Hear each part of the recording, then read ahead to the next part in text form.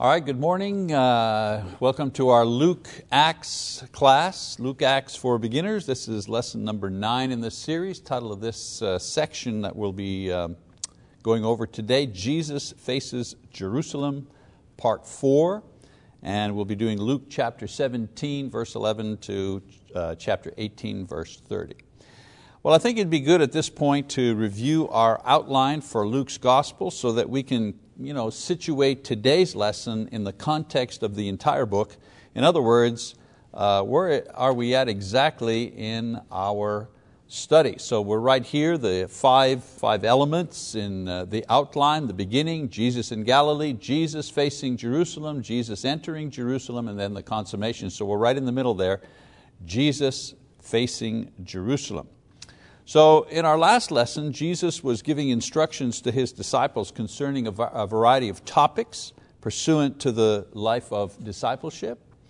In today's lesson, we're going to finish with the events taking place as Jesus slowly makes His way toward the outskirts and eventually into the city of Jerusalem itself.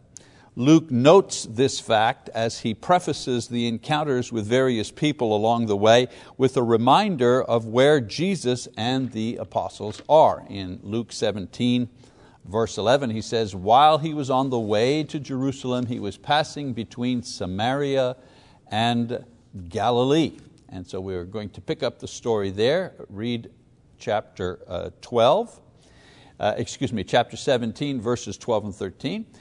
Luke writes, "As He entered a village, 10 leprous men who stood at a distance met Him, and they raised their voices, saying, 'Jesus, Master, have mercy on us.'" A little bit about leprosy here. Leprosy is an ancient disease mentioned in both the Old and New Testaments, from a Greek word meaning a fish scale or to peel. It was what we refer to as Hansen's disease, a term given to this disease in 1873 after the doctor who discovered that it was caused by a bacterium that attacked the nervous system. People with leprosy experience disfigurement of the skin and bones, the twisting of the limbs and the curling of the fingers, which eventually forms a claw-like hand. The largest number of deformities that these people suffer are actually the result of accidents and injuries that occur because lepers eventually lose the ability to feel pain due to extensive nerve damage. So the nerves are so damaged they can't experience pain. So inattentive sufferers can cut themselves or grasp a cup of boiling water without any sensation of pain. Leprosy, like tuberculosis, to which it is related, is highly contagious and spread by skin contact or contact with nasal or other secretions by the affected person. Even though all of this was not known scientifically in New Testament times, lepers were still separated from the general population and were already considered as dead for religious purposes. Contact with them rendered one unclean, and that person had to undergo a purification process before he or she could return to normal social interaction and more specifically worship at the temple. Lepers had to live outside the towns and villages in makeshift shelters, and this probably explains why these men that cried out to Jesus on His way into the village, they were outside the village. Notice what it is that they ask for. They don't ask for alms or money, they ask for mercy. They were forced to live outside of society, but they knew what was going on inside of society. Unlike those who had access to Jesus, like the priests and the lawyers and the normal Jews, who were able to debate His claims, and many of them, of course, refused to believe Him, these sad and desperate men, knowing what He had done for others, appealed to Him for mercy. In other words, they appealed to Him for healing. So we read verse 14, it says, "When He saw them, He said to them, 'Go and show yourselves to the priests.' And as they were going, they were cleansed." So the instruction to go see the priest was the proper procedure for one who had been healed or there was remission of the disease that was taking place.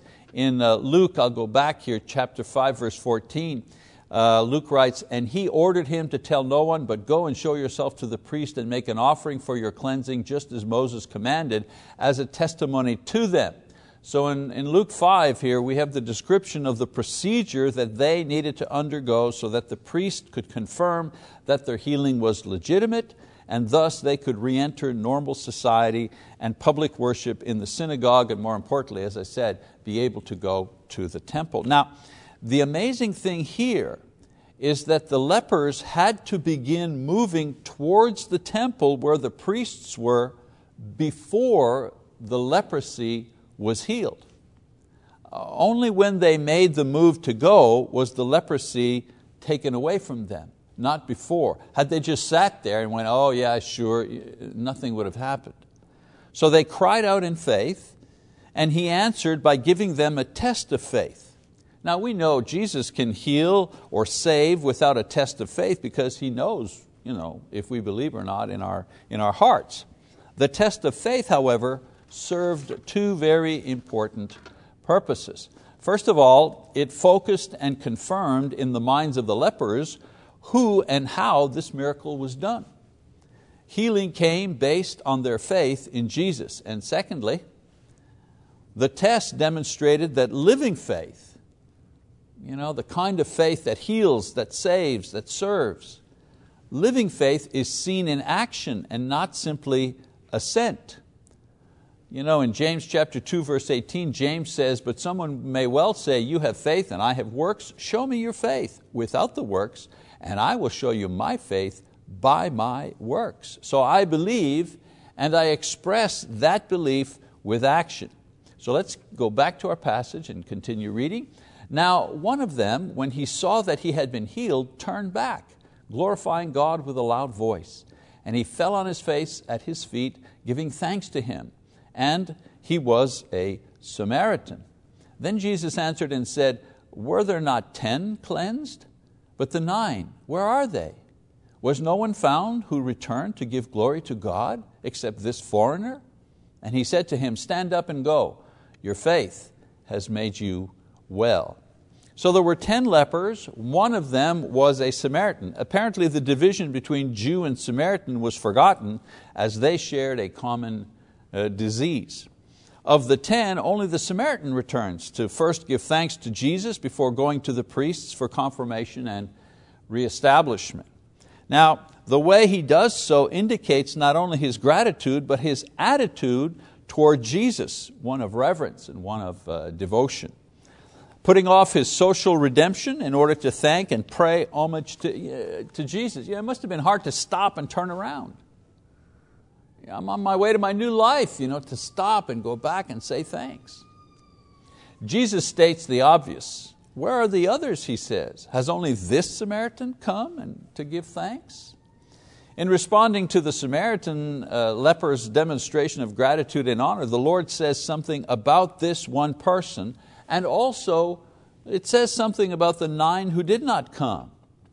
First of all, the 9 asked for and received the healing and were on the road to social acceptance and a normal life. The Samaritan, however, asked for and received the healing, but because of his response to Jesus, was not only on the road to physical normalcy, but also on the way of faith that would ultimately give him eternal life. So this scene also serves as a kind of a living prophecy concerning how the gospel will be accepted by both Jews and Gentiles. The 9 Jews, the leprous Jews, they represent the blessings and opportunities that the Jewish nation had in receiving Jesus as their Messiah, and yet despite the law, the prophets, the temple, the miracles, and that Jesus was one of them, they rejected Him. Like the 9 of the 10 lepers simply did not say thank you and went away. The lone Samaritan represents the Gentiles who, despite the odds, and there were odds, believing in a foreign Savior from a people who despised them, despite these odds, this individual nevertheless embraced Christianity, and this looked forward to the time where the ones, the majority, the Jews, would reject Christ, and the minority at that time anyways, the Gentiles, who didn't have much of a chance, they would accept Christ. So this living parable points not only to the rejection that that Jesus will soon face in Jerusalem, but the eventual rejection by the Jews and acceptance by the Gentiles to come in the decades and centuries to follow. A living parable. All right? So we're going to talk about the second coming now, or Jesus talks about the second coming. Both Matthew and Mark record Jesus' teaching on the last days. This teaching is brought up by the question of the Pharisees. So let's go to Luke 17, jump ahead here to verse 20. It says, "Now having been questioned by the Pharisees as to when the kingdom of God was coming, He answered them and said, 'The kingdom of God is not coming with signs to be observed, nor will they say, look, here it is, or there it is. For behold, the kingdom of God is in your midst.'" So these people here, these Pharisees, had witnessed miracles, and they knew that the Messiah would be revealed by great power and miracles. But they did not see the signs of the kingdom that was also to appear when the Messiah came. In other words, they were expecting certain other signs. For example, renewed political power, and freedom from Roman domination, and economic prosperity. And so their question had a certain tone to it. Let me phrase the question in the tone that it was asked. If you're the Messiah, where and when is your kingdom supposed to arrive? See the difference there? If you're this big Messiah guy, miracles and everything, where's the economic prosperity? How come we're still slaves to the Romans? And why aren't we a rising kingdom, a rising dominant kingdom? That was what was behind the question. Where's your kingdom? So Jesus tells them that the kingdom cannot be seen according to their physical criteria. However, it was already among them, embodied in Himself and His disciples. They didn't see that, of course, but He tells them that's the truth. In verses 22 to 37, Jesus provides another proof of His divinity and legitimacy as the Messiah by prophesying concerning the manner and by whose hand His death will occur and the subsequent destruction of the nation, but some 40 years down the line. You want to know about the kingdom, Jesus says? I'll tell you about the kingdom, but before that happens, these things are going to happen. So He also answers their question about the arrival of the kingdom. Let's go ahead, verse 23 and 4. It says, "They will say to you, look there, look here, do not go away and do not run after them. For just like the lightning when it flashes out of one part of the sky, shines to the other part of the sky, so will the Son of Man be in His day." So they were asking for recognizable signs of the kingdom, thinking that the kingdom would be a local, cultural, and political event. Jesus responds that when the kingdom, meaning the fulfillment of the kingdom at the end of the world, at His return, not the arrival of the kingdom which had already taken place with His first appearance, which they had, by the way, rejected. And so when the fulfillment came, at the end of the world, no one could and no one would miss it.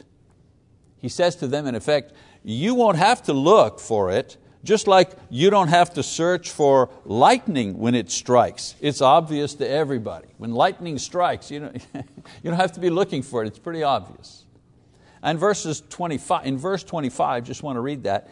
He says, "But first He must suffer many things and be rejected by this generation."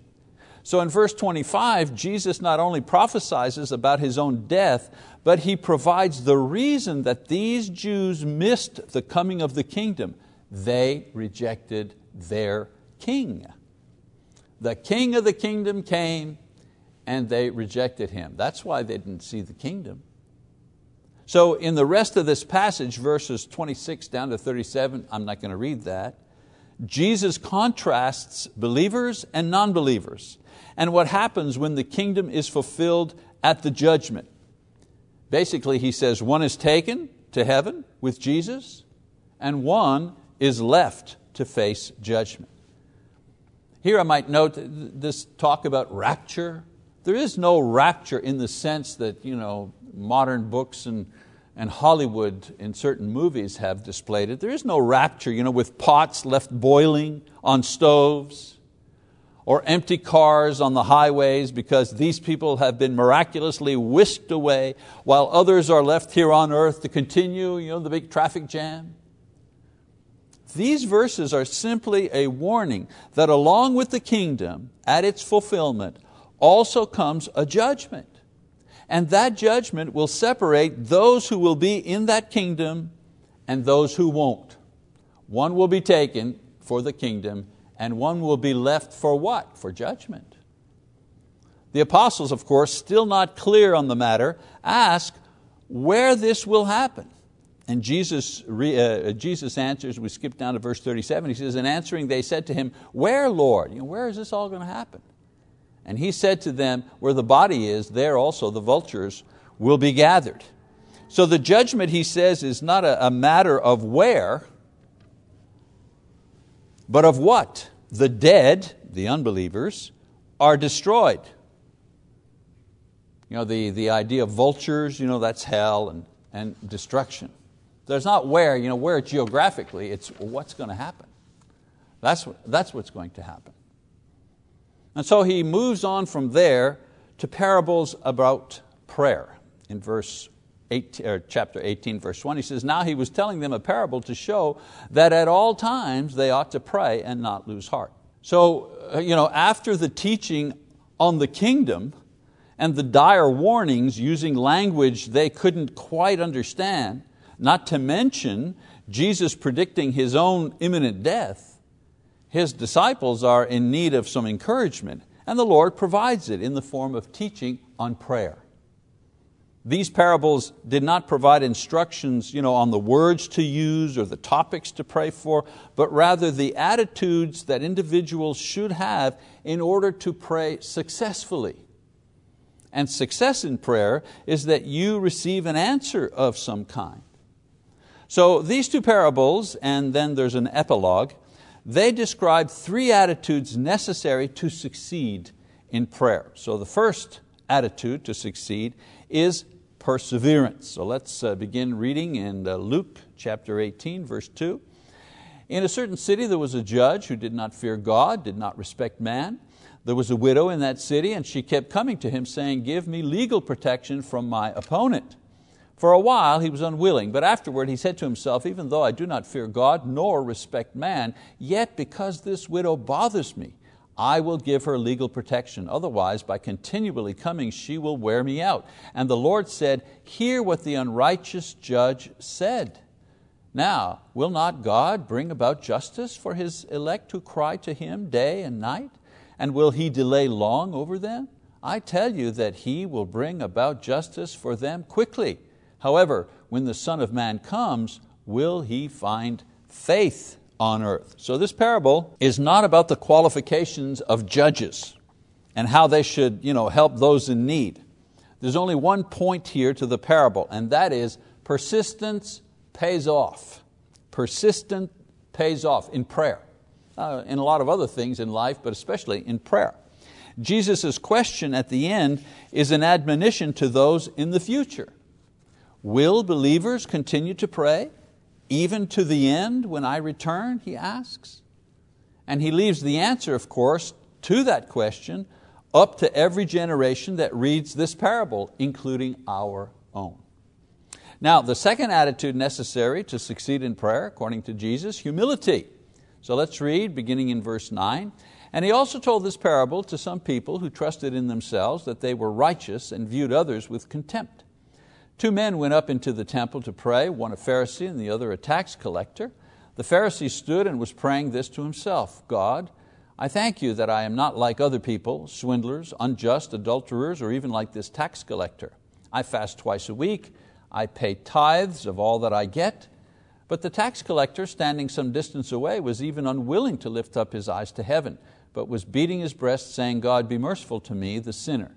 I tell you, this man went up to his house justified rather than the other. For everyone who exalts himself will be humbled, but he who humbles himself will be exalted.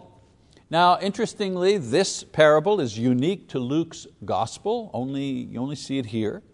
The story is easy enough to understand because the characters are boldly drawn. One is proud, self-sufficient, rather arrogant. The other was penitent, sincere, and humble. The humble man, like the poor widow in the previous parable, receives a reward as a result of his attitude in prayer. His prayer was not based on how long it was or the style that it was, but the fact that he had a humble attitude in offering.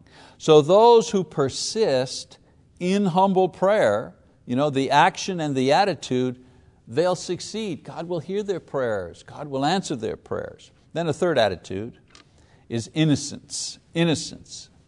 The third lesson on prayer is not given as a parable, but as the detailed information about Jesus' busy public ministry. So let's read 15 to 17. It says, "And they were bringing even their babies to Him so that He would touch them. But when the disciples saw it, they began rebuking them. But Jesus called for them, saying, 'Permit the children to come to me, and do not hinder them, for the kingdom of God belongs to such as these. Truly I say to you, whoever does not receive the kingdom of God like a child will not enter it at all.'" So the scene supplies one other attitude for successful prayer, and that's innocence. Not innocence because we have no sin. Innocence in that our hearts and our minds are free from self-justification and blame and pretentious words and arguments, much like children. Prayers like this, prayers by people like this who pray them are heard, Jesus says, because these are the people in prayers that populate the kingdom of heaven. This leads us to the parable of the rich young ruler. So let's move ahead. Verse 18 to 27. It says, "A ruler questioned Him, saying, 'Good teacher, what shall I do to inherit eternal life?' And Jesus said to him, 'Why do you call me good? No one is good except God alone. You know the commandments: do not commit adultery, do not murder, do not steal, do not bear false witness, honor your father and mother.' And he said, 'All these things I have kept from my youth.' When Jesus heard this, He said to him, 'One thing you still lack. Sell all you possess and distribute it to the poor, and you shall have treasure in heaven. And come, follow me.' But when he had heard these things, he became very sad, for he was extremely rich. And Jesus looked at him and said, 'How hard it is for those who are wealthy to enter the kingdom of God. For it is easier for a camel to go through the eye of a needle than for a rich man to enter the kingdom of God.' They who heard it said, 'Then who can be saved?' But He said, the things that are impossible with people are possible with God." So both Mark and Matthew include this parable about not only the importance of becoming a disciple, but the high cost of doing so. I want you to note that Jesus is not adding a requirement here to becoming a disciple. In other words, He's not saying, okay, if you want to be my disciple, you have to sell all your stuff. You have to give away all your things, your goods and your wealth. We know that this is not so because in every other instance where people are obeying the gospel, this requirement is never mentioned. I mean, just take Acts chapter 2 verse 38 and following, where 3,000 people are baptized, become Jesus' disciple. There are no instructions there for them to give up their worldly goods. And in every other description, all the way through the New Testament, you never see that admonition to anyone to sell their goods in order to become a disciple. However, for this particular man, giving away his wealth was necessary because it was getting in the way of what he wanted.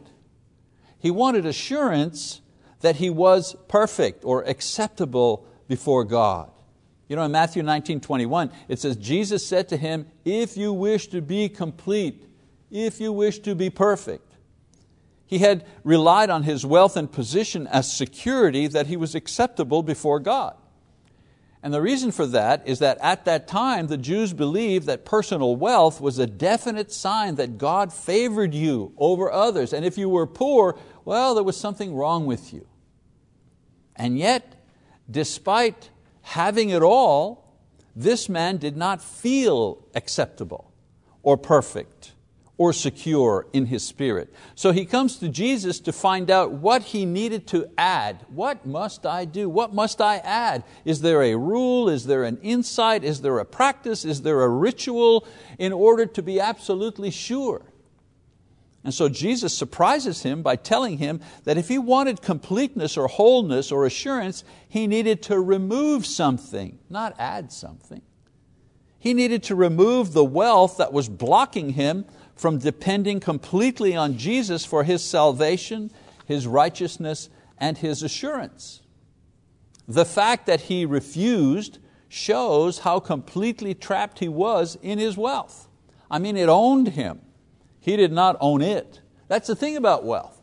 You can have as much money as you want. You can have 10 houses if you want. The idea, and still be a faithful Christian. The idea is make sure that you own the stuff. It doesn't own you.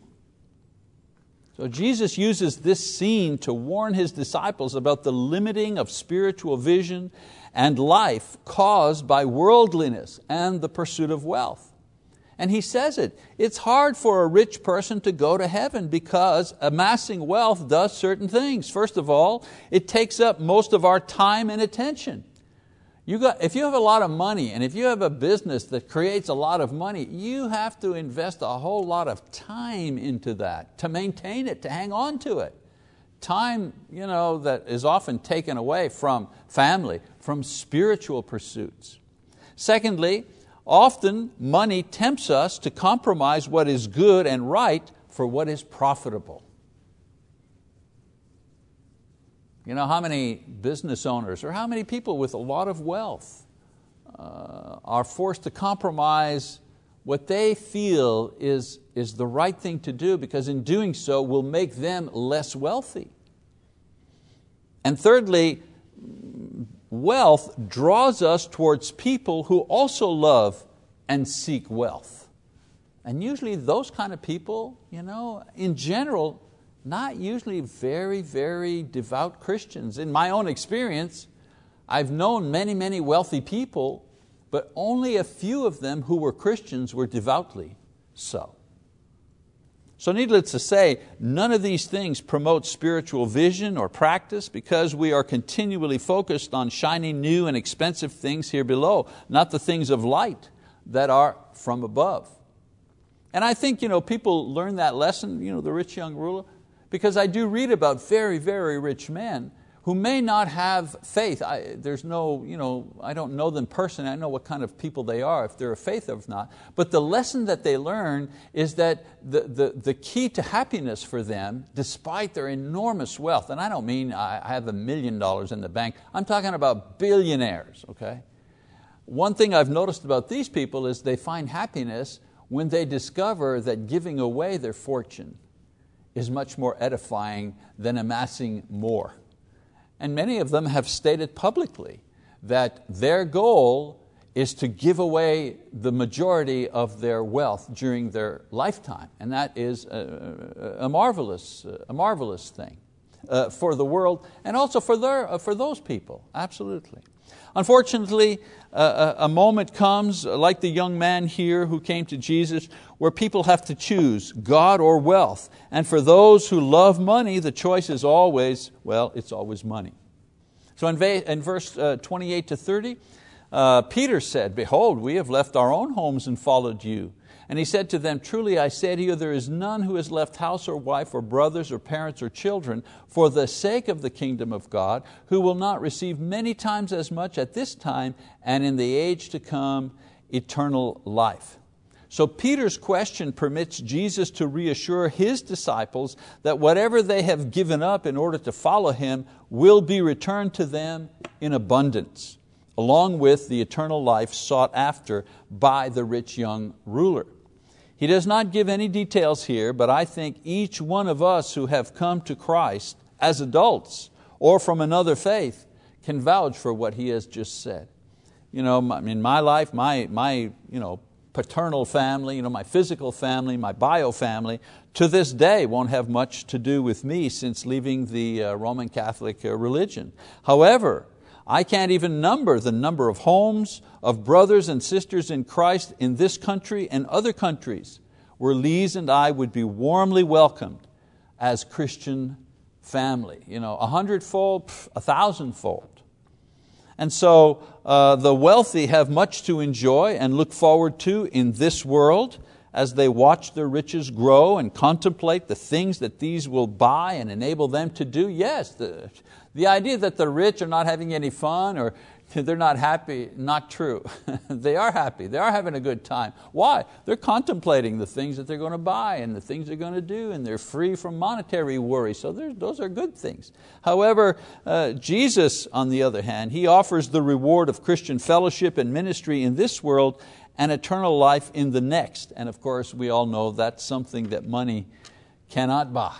Okay, so there's the section up to Luke 18, and our assignment for next time will be Luke 18:31 to 19:48. Luke packs in a lot of information in his gospel. That's why we're kind of moving rather quickly through it to make sure that we're touching on all the important subjects. All right, thank you very much. We'll see you next time.